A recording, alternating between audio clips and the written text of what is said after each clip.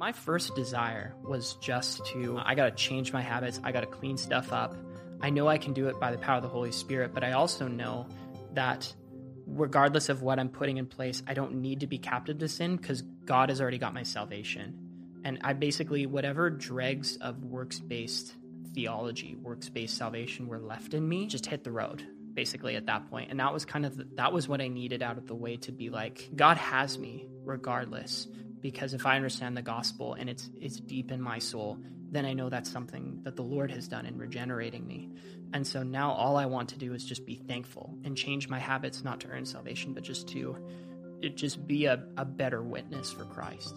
This is Ordinary People with Extraordinary Lives, a series dedicated to the testimonies of believers and followers of Jesus Christ. I am your host, Arlenis Bakalu. Well, what a joy to be back on another episode and also starting off a new season. This is season 2, episode 2, and with a very special guest, Clifton Stewart. Hello. Good to see you all. Well, it's great to have you here, and thank you just for taking this time.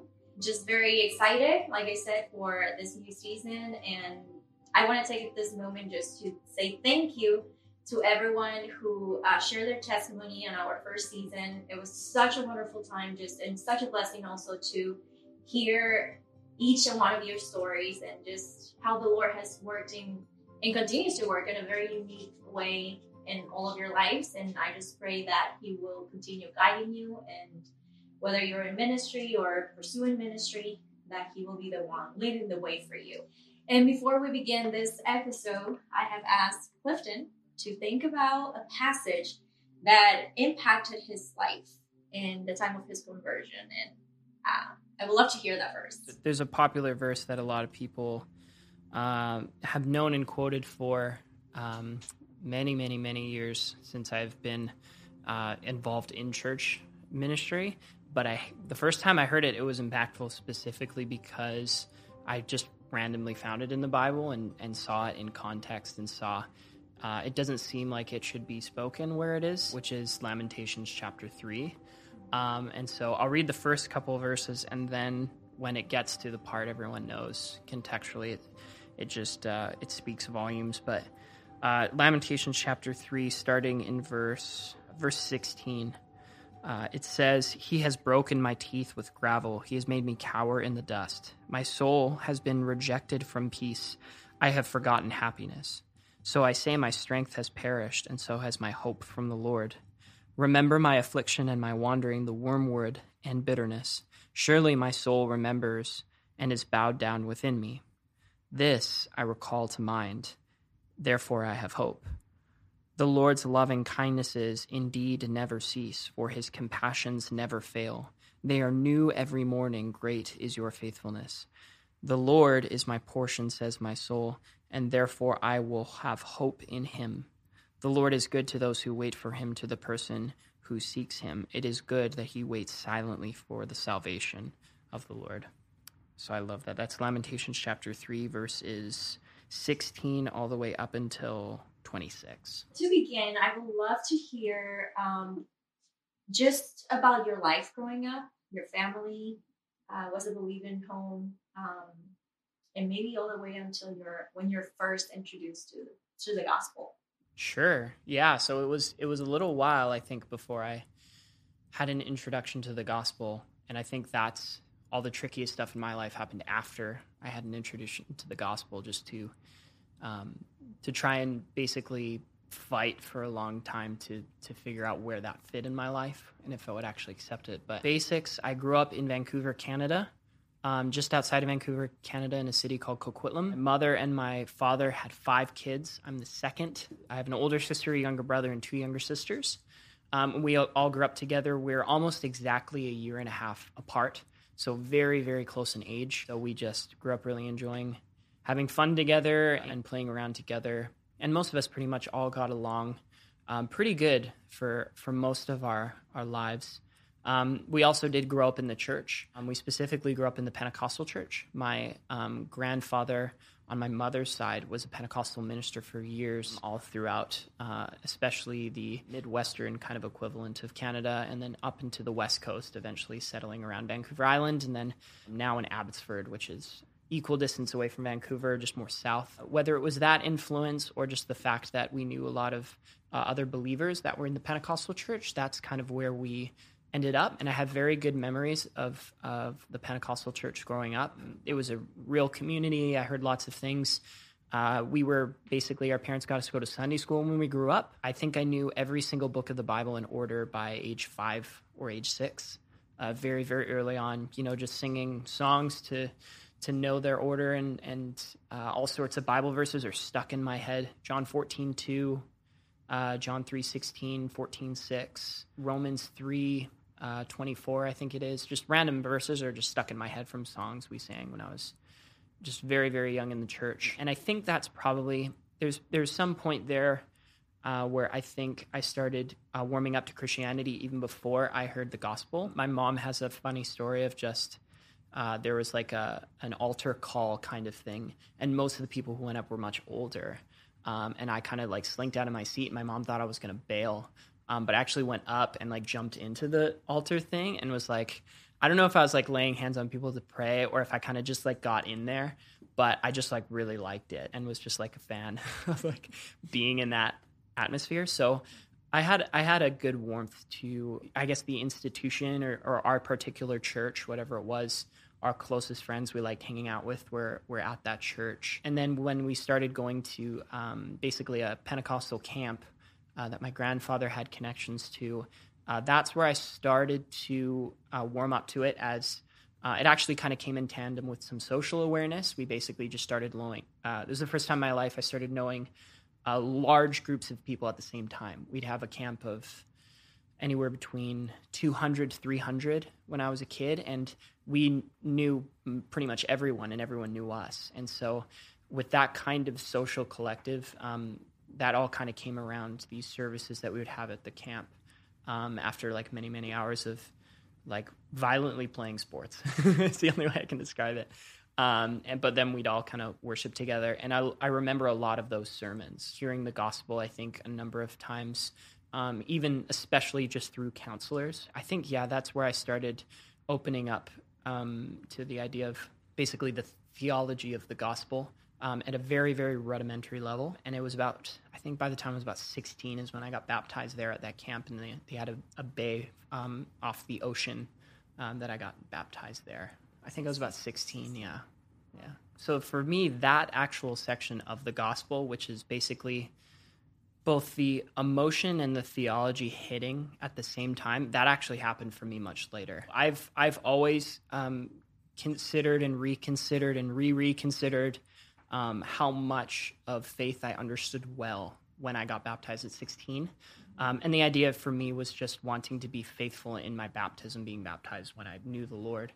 And so that became something I thought about a lot. And the reason was just because I had so much other opinions and, even self-aggrandizement that was wrapped up with my understanding of the gospel at 16. Some of it was from teaching. Some of it was because of my own ideas of kind of what I made out God to be. Basically, after I got baptized, I went through just a number of much bigger personal struggles. It wasn't until I was about 20, which was halfway through college, so another 4 years later, when I was about 21 years old, that the gospel finally made sense in a really, really deep sense to me. So I think for me, probably the best way I could summarize that whole 5-year weird split between having a comprehensive understanding of the gospel and then either a full acceptance of the gospel or a realization of how the gospel affects me, in summary, would be the fact that I brought so much self-strength and self-responsibility into spiritual warfare. And so basically, as soon as I started getting hit with basically the desire to sin, I couldn't fight. I wasn't fighting on spiritual warfare grounds. I was fighting with basically my own strength and my own credibility to try and tackle those things. And of course, that was unsuccessful completely. So for me, basically, there's a number of big changes in my life that affected me very hard. Probably the biggest one was right after I got baptized at that camp, I switched schools. I went from a high school I'd already spent grade 9 and 10 at. And the fact I say grade 9 and grade 10 instead of 7th grade and 8th grade, I'm Canadian, not American. But when I switched high schools in grade 11, 10 or grade 11 and 12, basically I jumped into a school and I was invited into this huge community of kids. And that was kind of where I went from basically just kind of hanging out in the library or knowing a couple of friends. I did sports as well on the side with a different community, but I jumped from an atmosphere of just a much smaller group of people into a larger group of people. And so I just did everything they did. And most of that was partying. So I just started getting involved in a lot of drinking and excess. And I had never really prepared for, when I had heard stories about what partying is like or alcohol is like or promiscuity is like, I had always pictured, and even the church in a couple of different ways, not my church, but just Christians at large, kind of assumed that there are these people who were just like always mean and ruthless and sin would just be obvious, but it wasn't to me at grade 11. All of these people who are kind of including me and loving me in this way and getting me into this atmosphere, like I also desired to be there because it gave me credibility. It gave me what I thought were just these really, really deep friendships. And then at the same time, these people really did care for me. And they were really kind to me. And I kept thinking, if I'm going into a bad atmosphere, the people would be meaner or I'd be more pressured. But I wasn't. I was taken by the hand and kind of brought into this stuff. And so for 2 years, I just built up. I spent kind of 1 year kind of learning the social credibility that you get from that kind of lifestyle. And then I spent my grade 12 year just really enjoying that lifestyle, just a lot. It also was just hard for me personally because I had been introduced to just a ton of really awful secret sin when I was in probably 11 or 12. And that had actually come from someone else who was a Christian as well. And so it kind of just tangled at my mind. It tangled at my idea of sexuality and promiscuity and all of this kind of stuff that I kind of secretly brought into this whole world that people were now saying I could let a lot of that out onto the surface. I didn't have to hide it. I didn't have to be ashamed of it. And that kind of that messed with my brain and just normalized a lot of things that should not be normalized. So when it wasn't for another kind of 2 years after that, because I went away to college and just brought all that with me and basically just came right back into a community. I had a brief period of isolation for about 5 or 6 months. But then by the time I met people again, I just jumped right back into that world and just, again, enjoyed it. And it was 3 or 4 times harder in terms of intensity because you're in college now. It's not high school. There's a lot of stuff I was getting introduced to. The Lord was very merciful to just protect me from a lot of different things. So I wasn't necessarily pulled into drug culture too hard. Actually, right before the gospel made sense to me, I had just begun that step. I had just taken that step into that realm to see if that would satisfy and was fortunately kind of pulled out before I was dragged into it. But alcohol had a pretty good grip on me for a while. And even like friends of mine probably wouldn't say that. And they'd be right in terms of it wasn't like this on the surface thing. I wasn't, carrying around a flask with me everywhere. But when I just craved it a lot and I craved the environment a lot. And I was kind of always looking for, I would usually make sure every Friday, Saturday night I had 3 or 4 parties I could go to. So I always seemed busy with this kind of lifestyle. So people knew that I was invested in it and I'd spent time trying to do that. So that was the biggest reason that I didn't get the gospel so quick is because I had the information, but I desired what sin gave me more. And the consequence of that was a lot of, on the surface, just a lot of credibility and a lot of likability and love from people. But yeah, underneath I was an absolute mess. I just kind of needed a little bit of guidance to figure out how I could put myself together again. When I went to college, I was also kind of involved in a small local church that was there. They kind of were looking for pastors multiple times, but it was just because it was a small community. They were really faithful and they really loved me. But I wasn't necessarily entangled in a lot of those members' lives.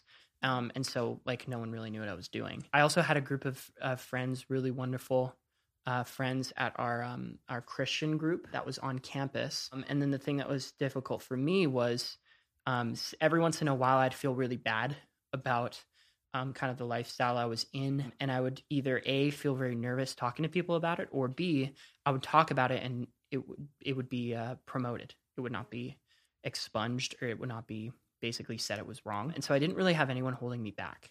And that's not on them, that's on me. It's not their job to, have to rein me in. I mean, every single one of us as believers has an accountability to each other to help each other. But basically, I just didn't have any of those extra steps that may have kind of brought me back a little bit sooner. And so I just kept going kind of headlong into this stuff, especially on the weekends, and then kind of just hide a ton of stuff through the weeks.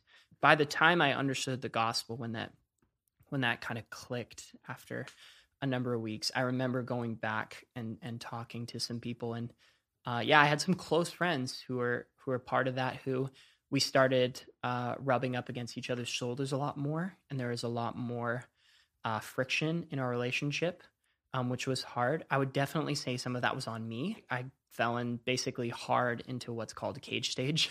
I was cage stage all the way, just basically the idea that basically this truth is just so new and so radically helpful that you kind of just force it on everyone you meet. And so I did that for like a full year. I had like a year of doing that. And then that was my third year of school. And then my fourth year of school was trying to basically go back and try and clean up a lot of the messes that I made. But I remember just that kind of tension of trying to figure out how does my theology practically apply. I had a number of sins I had to deal with. Some of them were immediately dealt with, and then some took another couple years, 2 or 3 years to deal with, because they were just so ingrained in my habits and my lifestyle. But at the same time, I was trying to figure out what to do. I didn't have a pastor. I had Christian friends, but we all had just different ideas of what Christianity was like. So all I did was just read the Bible. I listened to a lot of sermons and podcasts and stuff too, I suppose. But the main thing was just the word and trying to figure out the consistency there. So it definitely changed our relationships. I think we were all pretty close up until I left college and came out to LA. But yeah, that friction was very hard to try and figure out how to go forward as a Christian when I was not involved in the local church.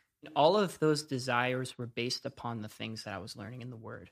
So I didn't necessarily, the first desire I didn't have was like, I'm going to be a missionary, I'm going to be a pastor. The first desire was just, I want to love God, and I want to do it through my actions, because He's already settled everything else for me. So the thing that really changed me was I had moved out of my aunt and uncle's house. Most of that was just because I wanted to learn how to be responsible on my own. But part of it, which was this kind of deep underlying love to, basically they were kind of the last buttress of holding me back from sin, because they were just really wonderfully God-fearing Christians.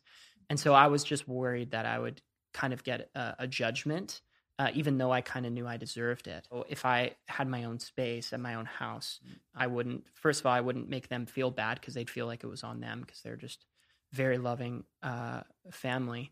But then I also just didn't want to be faced with my sin. But when I moved out, they had gotten a call from my dad from a series that they knew, and said, hey, would you want to do this with Clifton? Which is another story that I can share later too. But they said they would.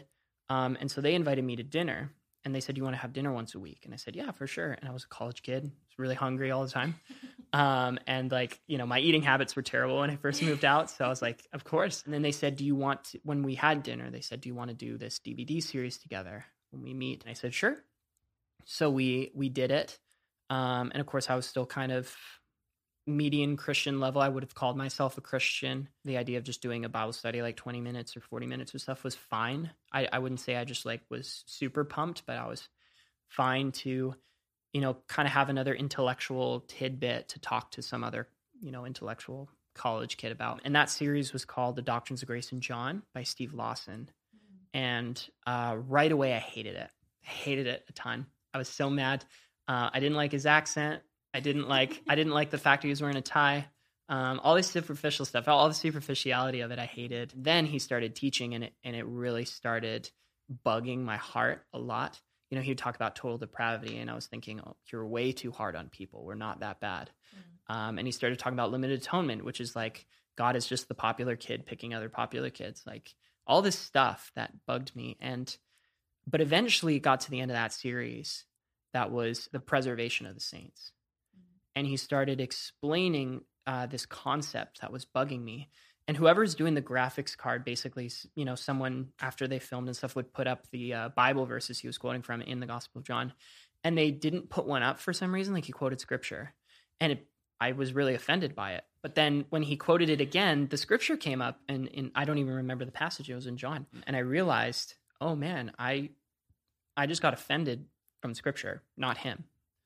And so I went home and was just it kind of shattered my whole understanding of, like, because I knew somewhere about inerrancy. I had this basic understanding of inerrancy from growing up in the church, and it just started bugging me. And so I started going through the big scope of his teaching, which was sovereignty.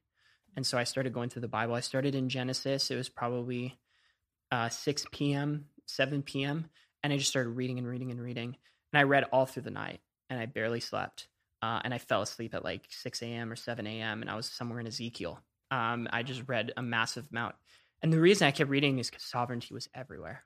It was on every single page, it felt like. And I could see and make sense of this very clear history that the Bible was working through. I skipped through lots of parts through there. I didn't read every single word on every single page. Sometimes I'd skip. I think somewhere early in Judges, I like skipped the whole book because I was like, that's too violent. All sorts of stuff like that.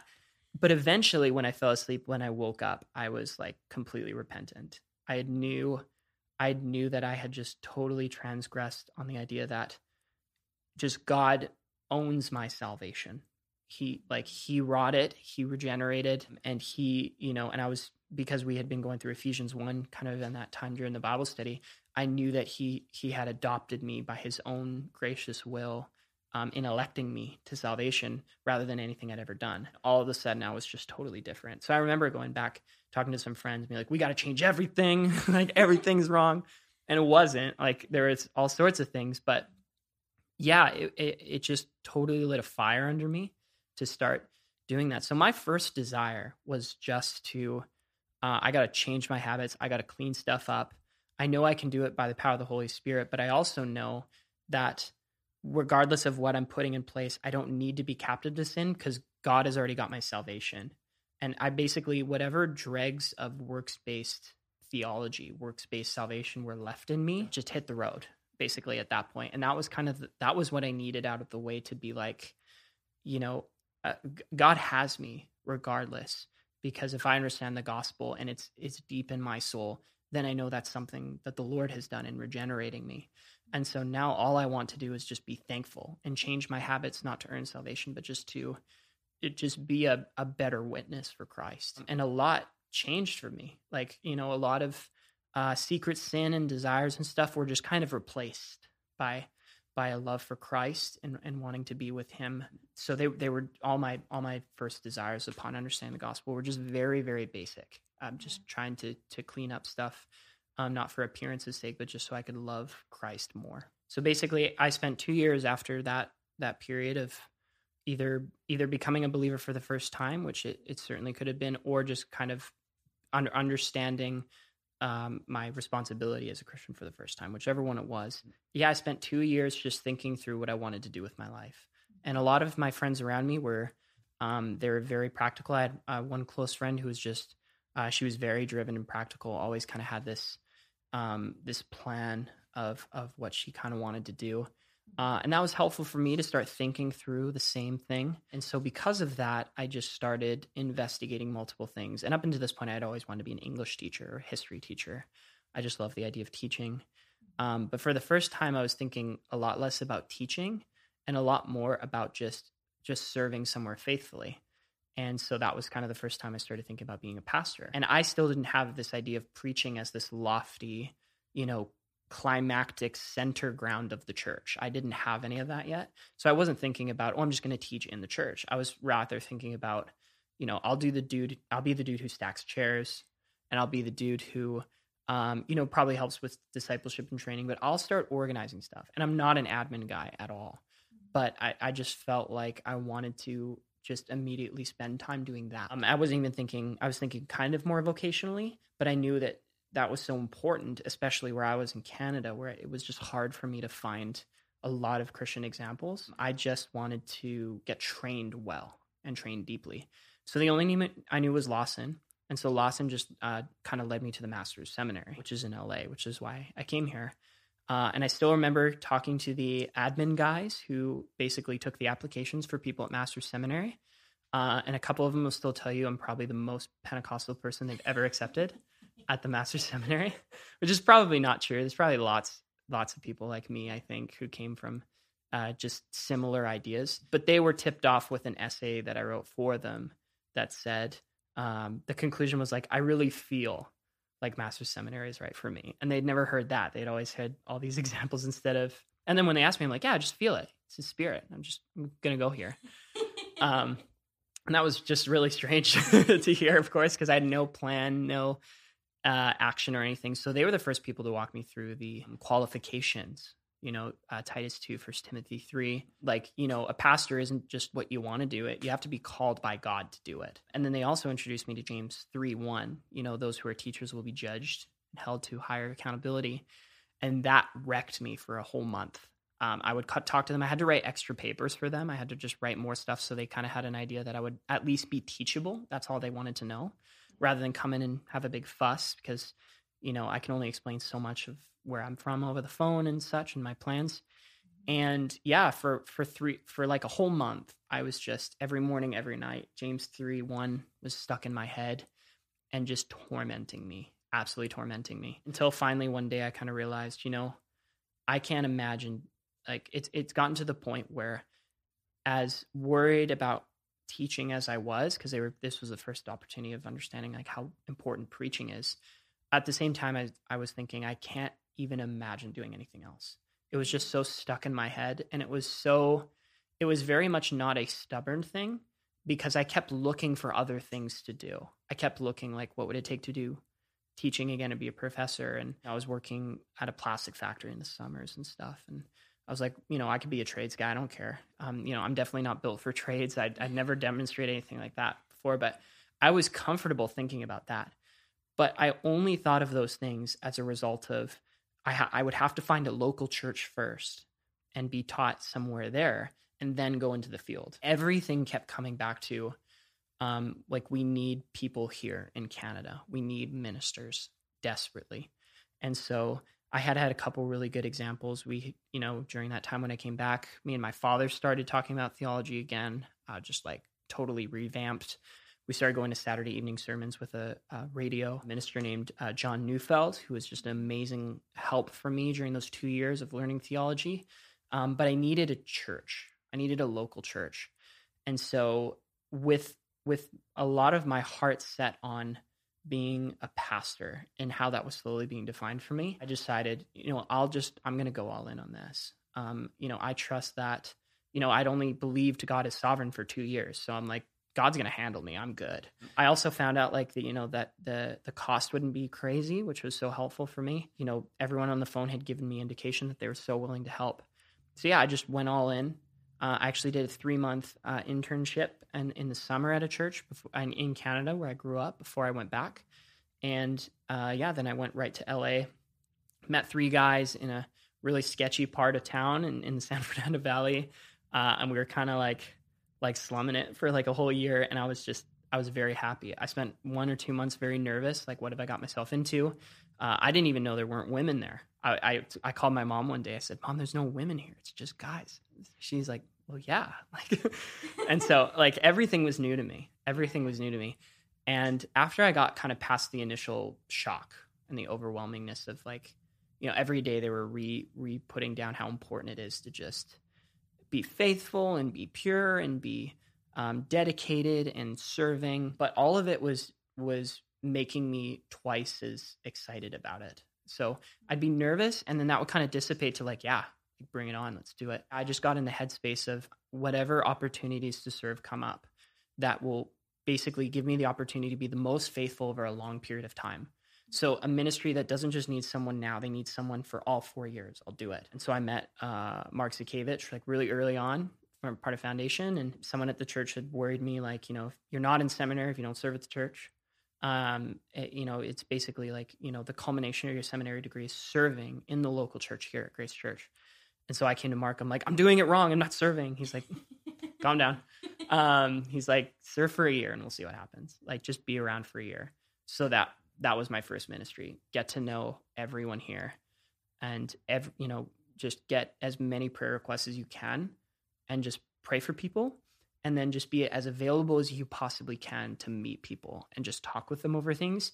And, just don't talk more than you know. Like, I wasn't going around trying to counsel people, but just listen to people and then basically tell them, I don't know what to do, but I've been reading this in the Bible. It's really encouraging. And that's what I did for like a whole year. That was like just my first ministry. And then after that, it got into more and more opportunities to serve at different levels that demanded more from me, but would just reap so much more joy in knowing, I was slowly learning how to be qualified. But yeah, that's kind of the change from college to basically into seminary. I do want to say congratulations because you graduated. Thank you. Yes, year. I just did in May. Yeah. Yes. / August, because that's when we actually walked. Yes. I was in seminary for 4 years. 4 years. Yeah. So finally graduated. And also you got engaged. I sure did. So congratulations. Thank to you. and Ashley Thank you. also. I had been looking for a church. Basically, me and Ashley were determining if we were going to go back to Canada right away, or we were going to wait a little while and serve in a local church in an area we knew that had resources for us to basically be trained outside the classroom and into the environment. And so I had found 2 churches. I had talked to, in Shepherd's Conference, I had been introduced to a church online who was just looking for a youth pastor. Talked with them. Very next day, out of nowhere, I had gotten a text about another pastor who was looking for some stuff, and talked to him the same day. And so I had actually kind of gone and put particular effort into the second person. And so I was candidating there for about 3 months. But at the same time, this other church that I had met with was just texting me encouragement and just texting me, we're not trying to like steal you away from this other church. We're just trying to want to encourage you that, we appreciate you and hope everything is going okay. And had kind of just never given up on that process, which was really encouraging. And that first thing, obviously, things didn't end up working out with candidating. There's a number of us in the running for such, and they felt that there's another gentleman who was another master's seminary grad, which is great. I found out who it was after they got him, and he's an excellent guy. And so I was kind of left there. But I immediately went back with this other church because they had just been so encouraging through this whole process. And that's all I was looking for. I was looking for a church that I knew would be faithful to the word. The biggest thing was that they had a real need that I could actually fulfill, a church that would demonstrate faithfulness in some way. And for me, that third one was easily met in the fact that they were just constantly keeping tabs on me and praying for me and stuff. And I was going through a lot of visa stuff at the same time, just being a Canadian citizen, transferring from a student to a worker, which was a complicated and long process. They were just so kind to me during that whole process. So I immediately started talking with them, and they had kind of expected, we'll talk for another 2 months. And I was like, no, I'm in. Like, I'm in now. We're good. So I just jumped right in with them. And so they were in Orange County, so they weren't actually very far. Basically, I still hadn't had a house yet, so I was just like waiting in a hotel for a couple of weeks, which was super great. It was kind of like this weird hermiting, living in a cave, and just like meditating on like this weird transitionary stage where my foot is just leaving one life and jumping into this other place. And so, and then after that, the Lord just provided through the church, provided a home. All my visa stuff had just got worked out at that point and finalized. And I just basically stepped into ministry. So I'm the youth pastor now at a church in Fullerton, California called Cornerstone Bible Church. The plan is to be there for the foreseeable future and working with the youth. The goal eventually, I've plans to stay with Ashley as we go through the first number of years of our marriage and just get to know each other really, because obviously we've been dating for 2.5 years, so we know each other obviously well already. But there's just that whole new game, when you get married, of course, as other people have told me, and I do not know yet. But we're gonna stick that out with this church, who has just been very faithful to us, and the plan is to just be here for a number of years still. We just kind of wait And it'll be a number of years before we start, really actually looking at stuff. And right now we're just seeing where the Holy Spirit is directing our hearts to serve in the future, but just waiting for that potential opportunity in the future. At the beginning of this episode, Clifton read a passage from Lamentations, and it was one of those passages that were very impactful in his conversion. And I would love to hear, how did the Lord use this specific passage in your own life? Yeah, so that's the last piece of my testimony that I hadn't mentioned, which was after I had received basically the very, very basic gospel. I had gone through a big period of inward kind of turmoil and didn't know how to fix it until I understood the true gospel and the depth of it. But then at that point, I had just gotten into the period of actual suffering. And so what had happened for me is I was just reading massive pieces of my Bible, and I found out that the reason my aunt and uncle were thinking about this DVD series was because my father had actually communicated with them. And the reason was because back home, which I wouldn't actually know for a couple more months, was my dad had just gotten cancer. So he had gotten non-Hodgkin's lymphoma. It's a form of cancer that attaches to your lymph nodes. So basically it could go anywhere. So he had gone from just being just a super faithful dad of working just literally hundreds of hours in a week, just always on the go. I never remember him being absent. He was just always there, but he just worked so incredibly hard. And yeah, he kind of just got this cancer diagnosis out of nowhere.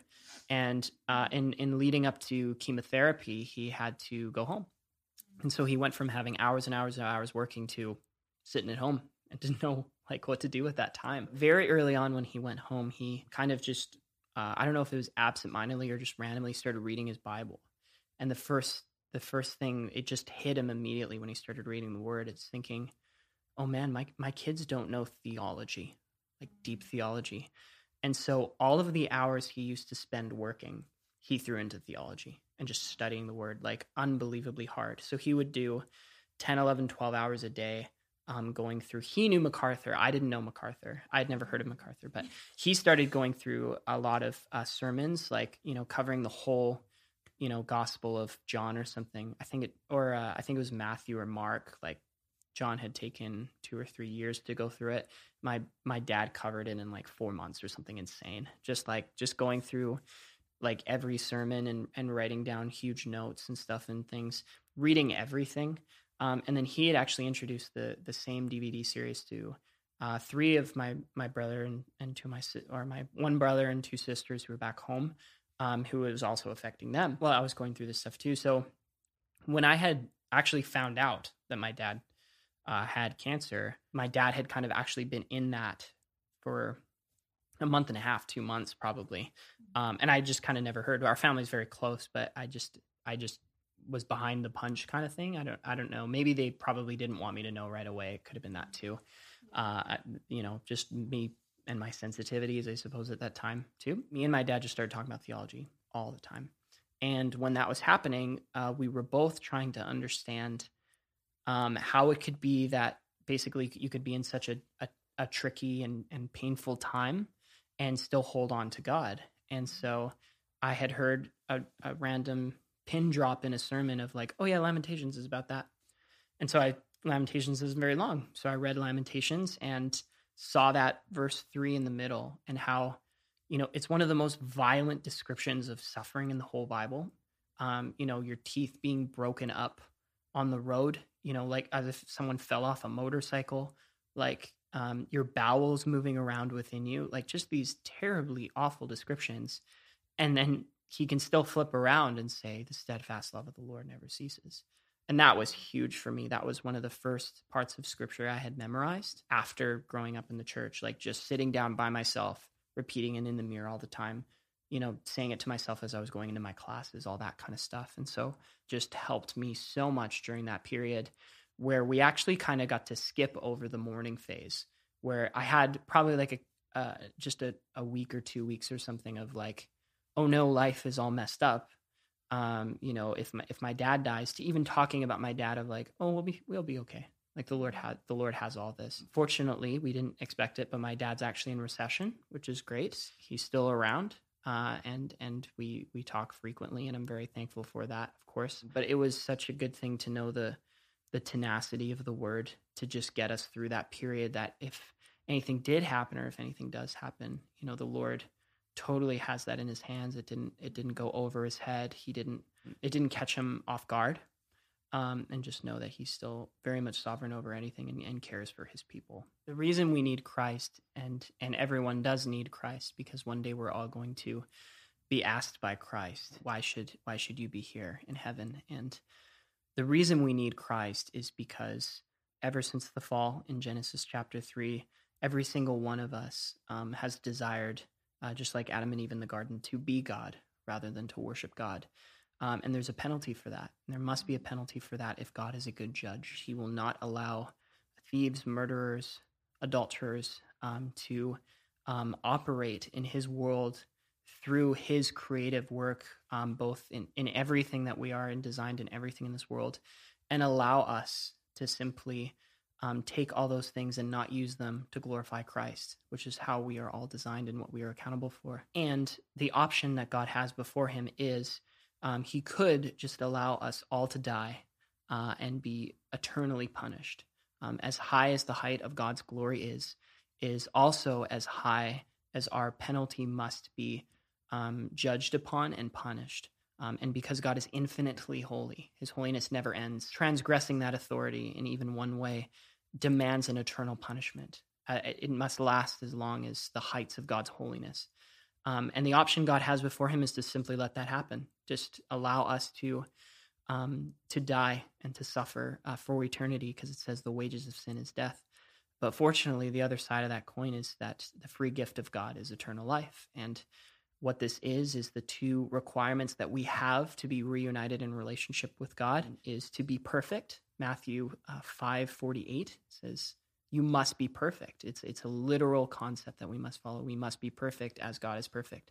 So Christ lived a perfect life, and even upon his death had never sinned once, and fully pleased the Father in absolutely everything, and attributes that to us as a free gift, that we be perfect before the Father.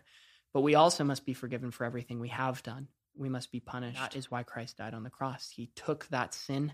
It's called the Great Exchange, that he has taken our sin, punished it, and absorbed the wrath of God that we deserved on the cross, and gave us eternal life through his perfect righteousness, having all of our sins punished now. And so because of that, we may now live knowing that if we understand that gospel and accept that gospel, then it was in fact done for us, for every single one of us personally. So because of that, we can live a life knowing now that the demand on our lives is not to be perfect. It is not to be consistently good and never sin, because Christ has already done that for us. And therefore we can live now knowing that our lives are for the first time available to be lived in full conformity to God's word, to desire him above all things, to enjoy the benefits that he has given us in this life, and look forward to, no matter how much suffering we have in this life, no matter how much pain is there, that God has already secured a place for us in heaven, John 14:2, that he's prepared a room for us already. And we can walk into that reality knowing he will never let our feet stumble so much that we would fall away from that plan for us, because it is not assured by us, it's assured by him. And so now we live knowing that Christ has secured everything for us, and one day we will see him and worship with him and enjoy his relationship face to face forever. Father, thank you so much for the reality that all of us share who know you personally, that you are a good God and a steadfast Father to us, who sent your Son Christ to die for us and has given us your seal of preservation through the power of the Holy Spirit, that we would be able to walk in the good works that you have prepared for us, because we are your workmanship. Thank you so much for the strength that you have given us and the regenerative power of your Spirit on our lives, that we would recognize how good it is to be a Christian, how good it is to glorify you. Not that life is not hard, not that life is going to be lived perfectly, but the knowledge that we can trust you and we can believe that you have all good things in store for us, and that everything that we are going through, Lord, is reaping in us a heart that would desire to know you more, until we one day see the reality of your Son's death for us, the consequences of our sin, everything washed away, and that we may purely look at you with new eyes after you have resurrected our bodies, Lord, that we would be able to just enjoy the benefits of eternal life with you. Please bless this time that you've given us. We pray for anyone who's heard this, that they would understand not that us as human beings can be extraordinary in any sense, but through your power and through your transformation through the Holy Spirit, we may be able to serve you and enjoy life with you, and know that the best of this life is nothing in consequence to the eternal gift of salvation that you provided for us and the eternal relationship that we eagerly wait to walk into. Thank you so much for this time, Lord. Please let it be a blessing to you. And we pray all this in your name. Amen. On the next episode of Ordinary People with Extraordinary Lives. At the very start of it, when you start the tale, right, when you open the book, it almost looks like a really great scenario. My father was a pastor. He married the daughter of a church leader. My dad had been sent to Washington State, be a youth pastor there, and to be involved in church there. It was there that all the crazy stuff, I guess, began.